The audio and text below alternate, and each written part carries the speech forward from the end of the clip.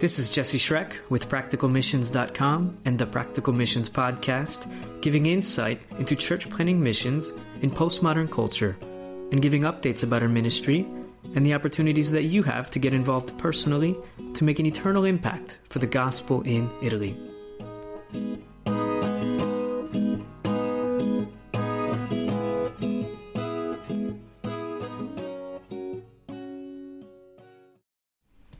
Hello guys, this is Jesse, again here with one of the questions that we took during the missionary panel at Saints Bible Institute.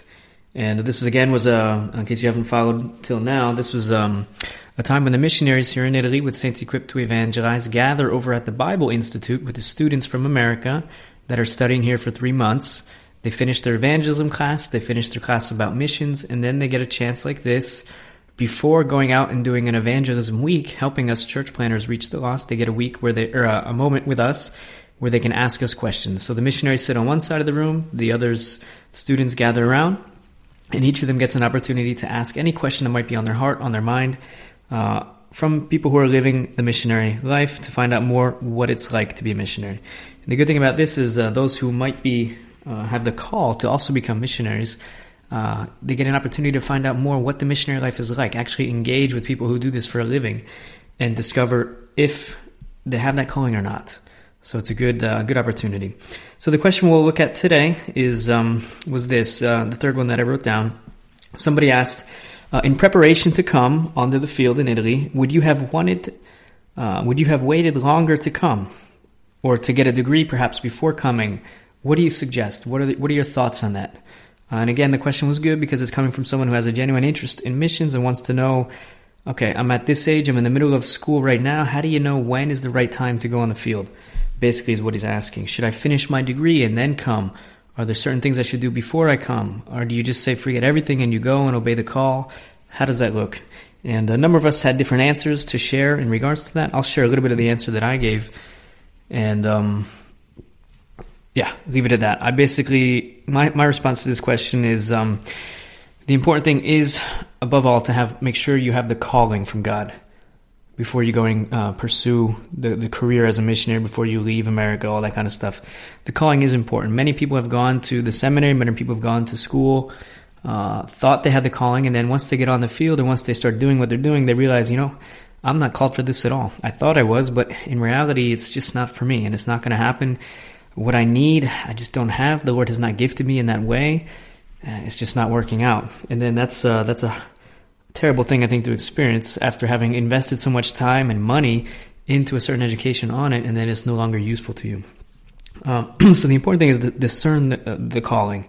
And to do that, it's good to get a little bit of hands-on experience, get some confirmations perhaps from your pastors, people who know you well, get some honest feedback. Really evaluate your own heart and your own motives, and then confirm that calling by just getting your feet wet, getting on the field, doing a little bit.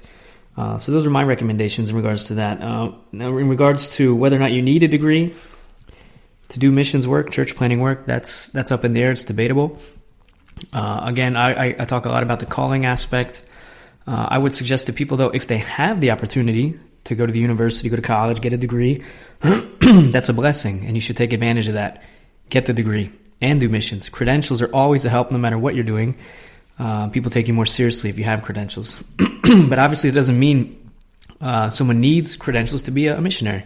And we see that just all you have to do is open the Bible and look at the people that Jesus chose. Many of them were not very well educated or educated at all, but he called them nonetheless to maybe confound the wise of the world and demonstrate the power of the gospel. So it's not necessary, but if you have the opportunity, it's obviously you should take advantage of it because there's so many people on this planet today that would love to get an education, have credentials, but just cannot afford it, aren't placed in an opportunity where they can actually do that, pursue that reality. So it should not be taken for granted. So if you're in a place where you can do it and do missions. But importantly, for me, the answer to this has to do with the calling. That's a big part of it. And another time we'll talk about a calling. There's a lot to that. For sure, we'll touch on that one time in the podcast, and I have a lot of things I'd like to share about that because it's a great topic. There's a lot to say in regards to that. So that's the question for today. We'll leave it at that. I hope that's a help to somebody out there. We got a list of maybe 3 or 4 more of these questions from this particular sitting at the missionary panel. We probably won't do this again then until the fall when we have another missionary panel if new questions come up. So look for another one of these questions also perhaps next week. Something else we'll throw out there, another one of these questions. God bless you guys. Take care. Ciao, ciao.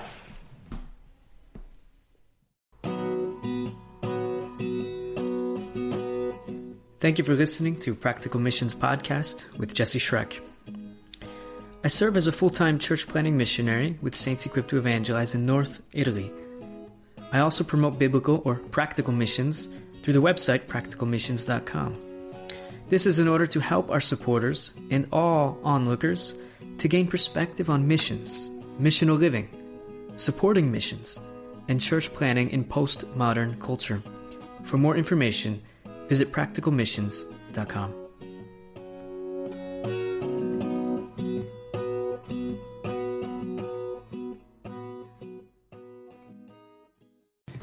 If you like the podcast, we encourage you now to come on over and join us on the inside. If you love Jesus Christ, you love this podcast, you love the Italian people, you love the Church of Jesus Christ, it's the perfect place for you to meet other people and see and understand more about the Italian culture and what is going on with Practical Missions Cohort in the Italian context. Look forward to seeing you over there. God bless.